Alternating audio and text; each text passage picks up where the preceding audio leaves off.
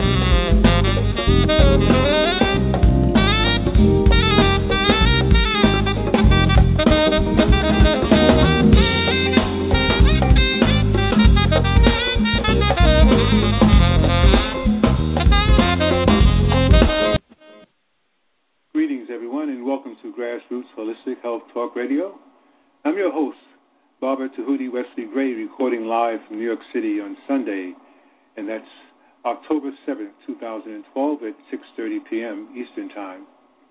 It is indeed my pleasure to have you with us this evening, and I give thanks to the One Most High, my ancestors, my guardians, my mother-in-law and siblings, and my wife.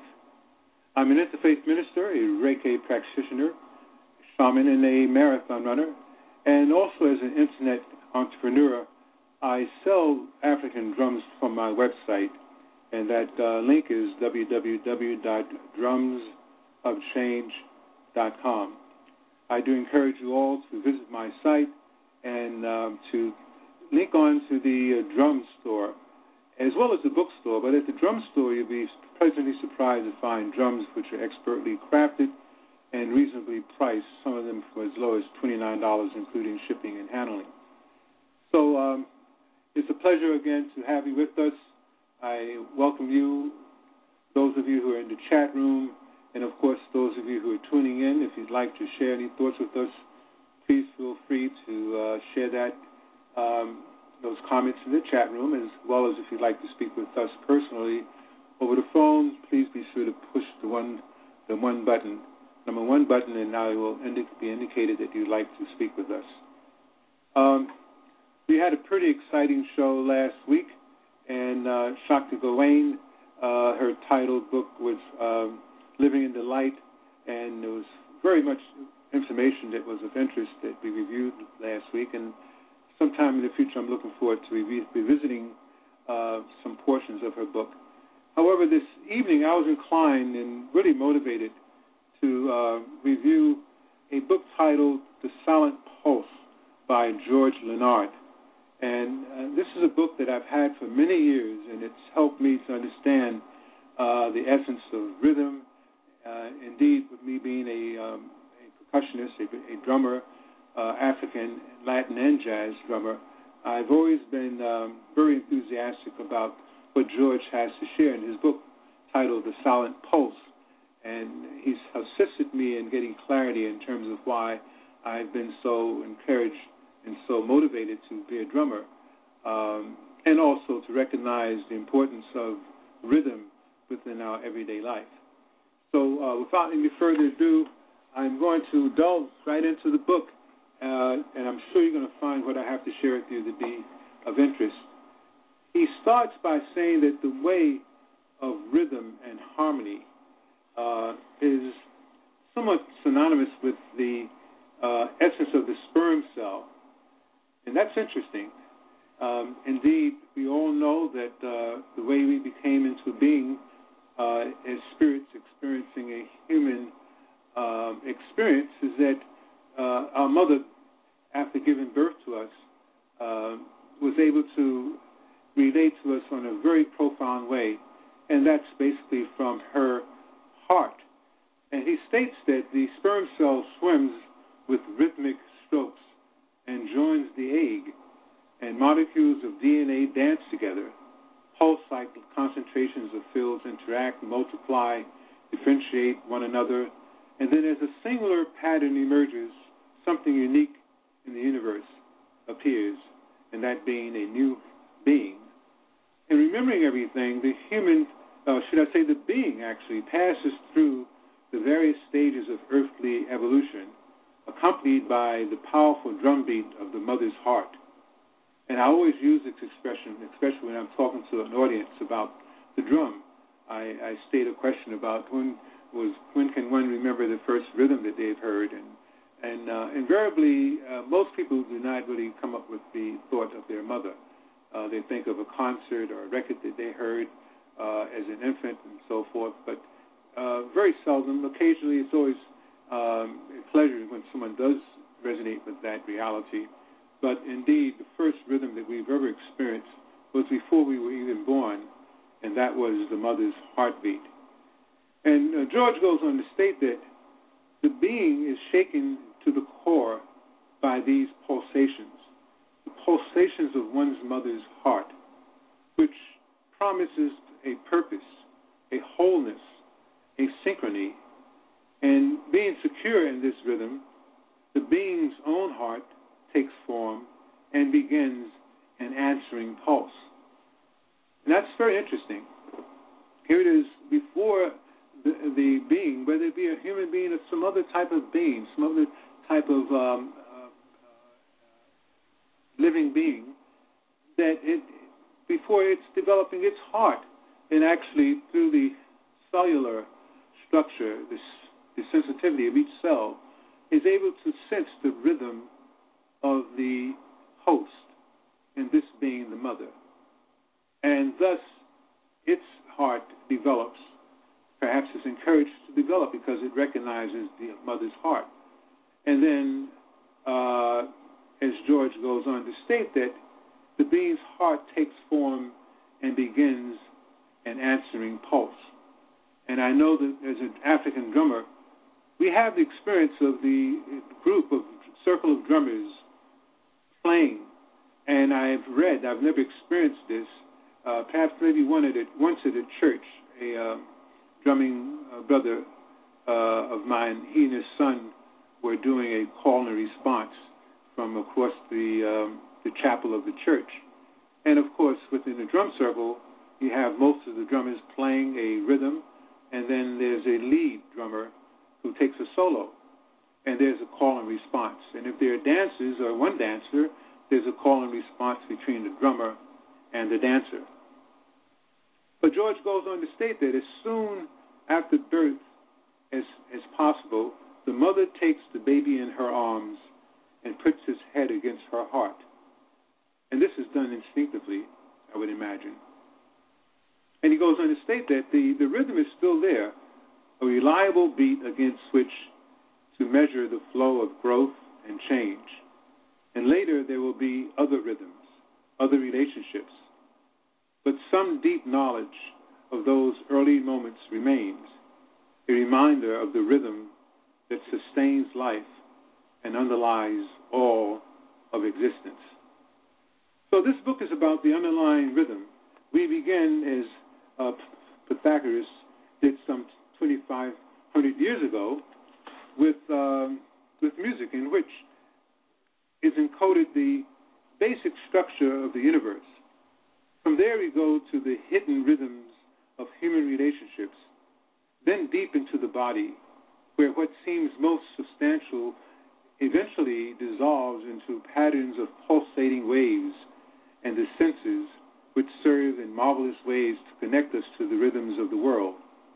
And this perspective leads us to recent research findings from which we can draw a startling picture of human nature and human abilities. And he says that, after the heart of each of us, or at the heart of each of us, whatever our imperfections, there is exactly a silent pulse of perfect rhythm, a complex of waveforms and resonances which is absolutely individualized and unique, and yet which connects us to everything in the universe. The act of getting in touch with this pulse can transform your personal experience and in some ways alter the world around us. And though I have drawn upon specific theory and research in arriving at this point of view, especially upon certain implications of modern quantum physics, the silent pulse is by no means a formal scientific or philosophical treatise. Rather, it is a search, a journey, or discovery involving personal experiences and stories about ordinary and extraordinary people, as well as research information. If what emerges from this research seems surprising or even fantastic, this is perhaps inevitable. But for once you start seeing the material world in terms of rhythmic waves, your ideas about what is real and true will probably seem less certain. And in place of that certainty, I hope that you will entertain a new sense of richness and endless possibilities of existence. And then he states that at the end of the book, you will find an appendix describing the number of exercises, which I will share with you in a future show next week. And these exercises are based on workshops that George has given for more than 20,000 people over the past several years. And these exercises are designed to lead you toward the experience of what he calls perfect rhythm. And the main body of the book is complete in itself, and the appendix extends information about that as well.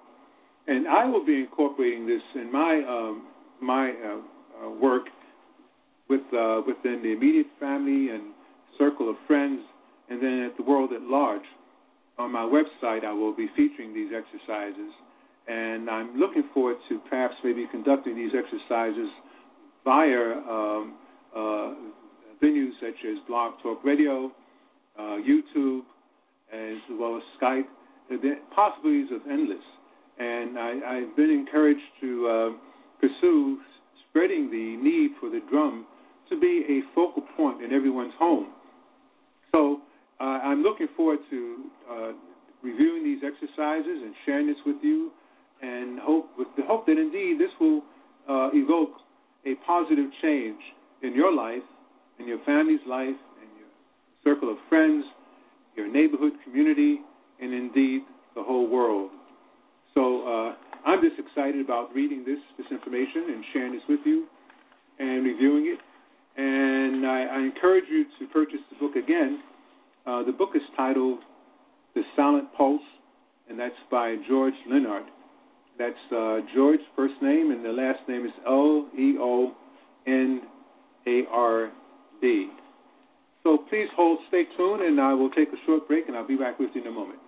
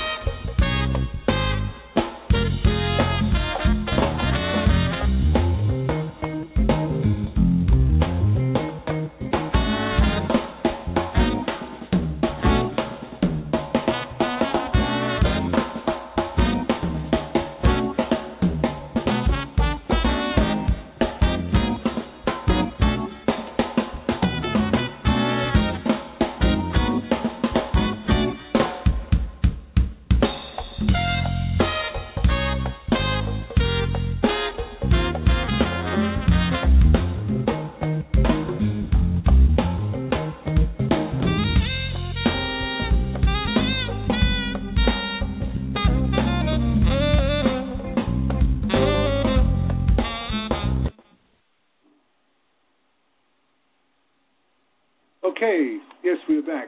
And I wanted to touch upon something that he has. It's the second chapter. And he talks about the rhythm of relationships, and also another area that he gets involved with, which we won't get into too deeply this evening, is the phenomenon of personal identity and the inner pulse. But the piece that he deals with which goes back to the year of 1665. He talks about a Dutch scientist, Christine Huygens, who noticed that two pendulum clocks mounted side by side on a wall will swing together in precise rhythm. They will hold their mutual beat, in fact, far beyond their capacity to be matched in mechanical accuracy. It was as if they wanted to keep the same time. And I've often noticed that rhythm, it's a phenomenon, even with driving a car and lights blinking. It seems as if there's a synchronicity that happens as you come closer to another car or hear someone talking. You can walk into a room and pick up the rhythm of the cadence of people talking. If they're talking very fast, you find that most of the room is talking fast. And indeed, people who are expert in terms of speaking in front of big audiences recognize that phenomenon. And, of course, musicians. They can set a tone. Once people are together in the same room, I've read this, I forget which book it was, but it was a known fact that if you go into an auditorium, that eventually people will start synchronizing their breathing pattern with one another. And one person can actually be the impetus for the whole room or the whole hall, as it were. And that's an interesting scenario. You find that children, if their children get together, there's one child in the group who can, with the alpha personality, can take over the whole group and make them become disruptive or make them become very calm. And these are some observations that I'm sure many parents, especially mothers, are very keen with, and of course teachers and coaches and trainers who deal with large groups of children as well as adults. These are things that we find to be very true. And of course this happens within the places of worship. And most places of worship, of course, they have a very tranquil air about them, and the energy is very subdued until, depending on what type of environment you're in and what religious services you're attending, it can be very lively, or it can be very, very solemn. So it's just a lot to say about collective pulsations and rhythms as opposed to your individual rhythm. He states also that the phenomenon, as it turns out, is a universal phenomenon. This thing about mutual pulse locking of two oscillators, in this case, two clocks. So whenever two or more oscillators in the same field are pulsing at nearly the same time, they tend to lock in. So they are pulsating exactly the same time. And the reason, simply stated, is that nature seeks the most efficient energy state, and it takes less energy to pulse in cooperation than in opposition. So the word entrainment is so ubiquitous, and in fact that it's with the air that we breathe, we hardly notice, yet it offers dramatic witness of the tendency towards perfect rhythm that we discover whenever we examine the roots of our existence. So to get the field of entrainment, you might try playing with this vertical and horizontal knobs of an old television set. And every set contains horizontal and vertical oscillations that position the scanning electronic dot that forms a picture.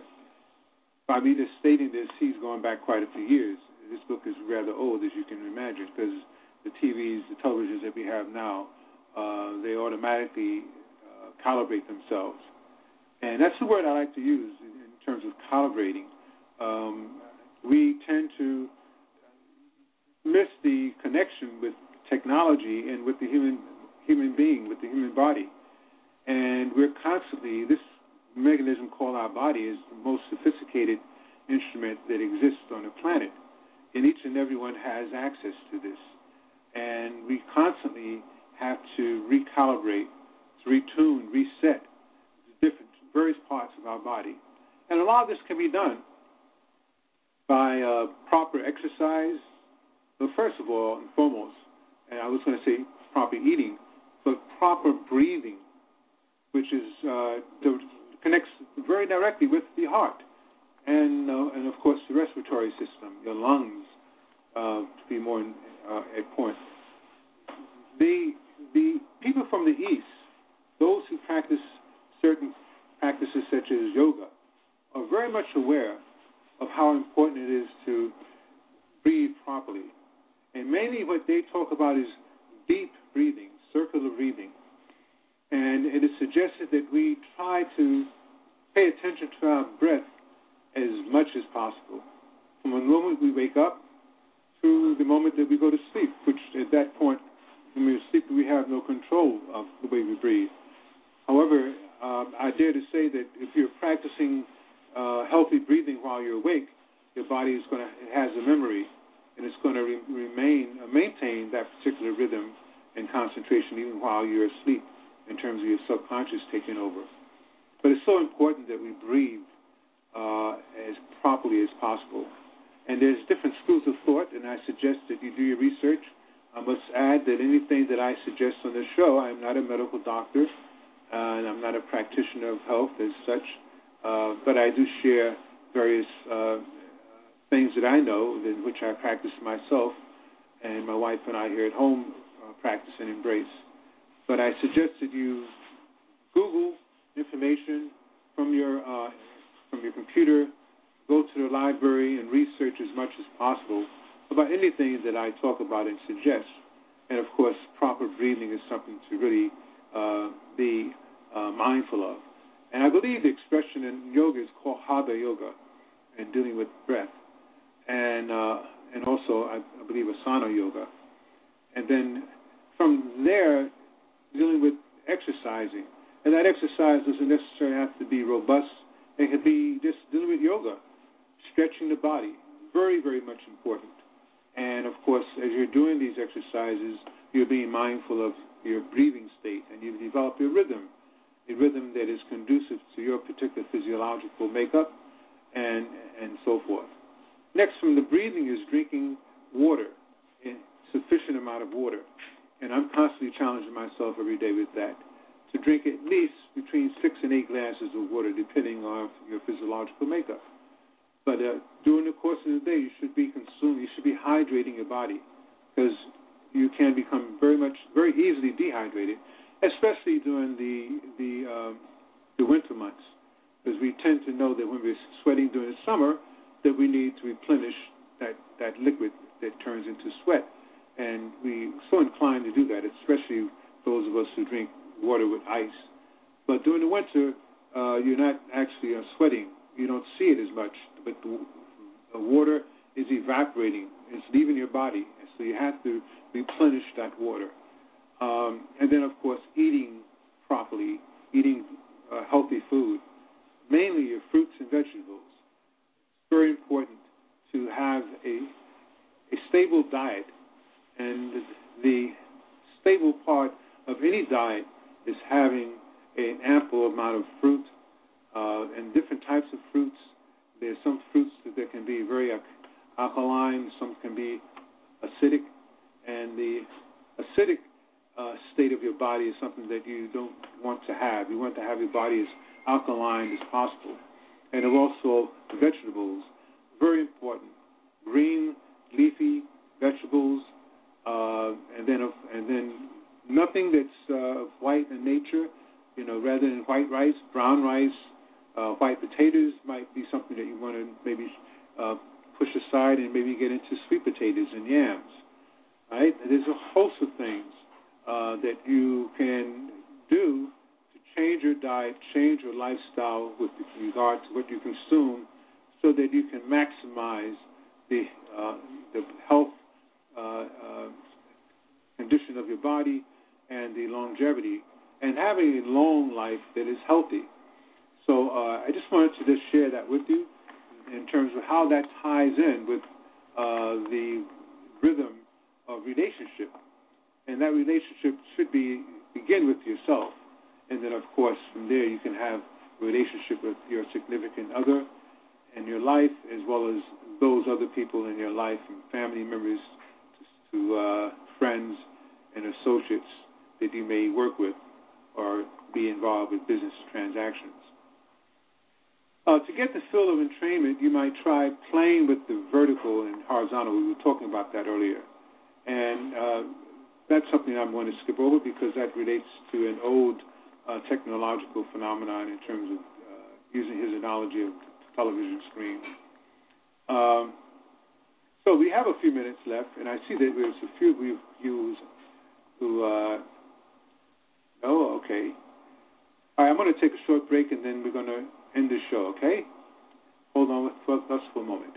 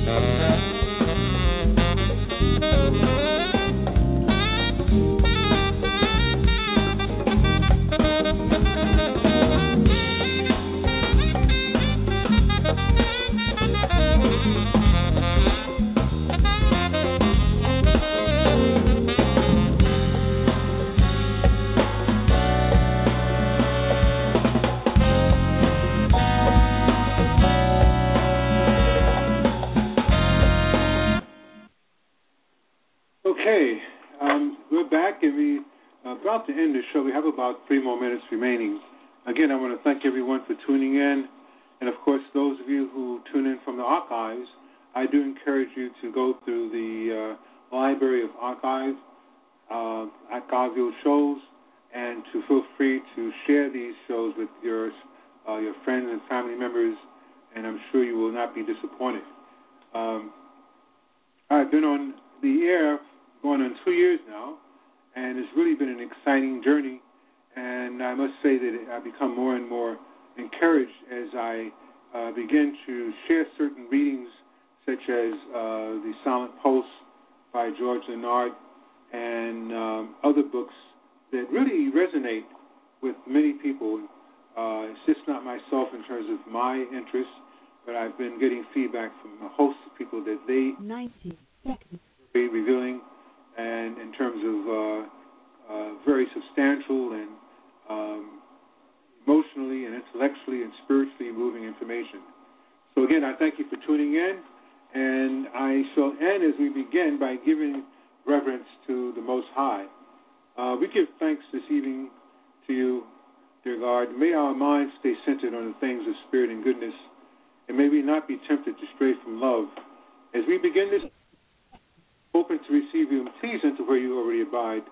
May our minds and hearts be pure and true, and may we not deviate from the things of goodness, and may we see the love and innocence in all mankind behind the masks we all wear and the illusions of this worldly plane. I surrender to you my doings this day, and we ask only that they serve you in the healing of the world. May we bring your love and goodness with us to give unto others wherever we go, and make us the people that you would have us be. Direct our footsteps and show us what you would have us do, and make the world a safer, more beautiful place. Bless all your creatures, heal us all, and use us, dear Lord, that we might know the joy of being used by you. We thank you again. We're grateful. Namaste, shalom, assalamu alaikum. One peace, love, and abundant blessings to all of you. God bless.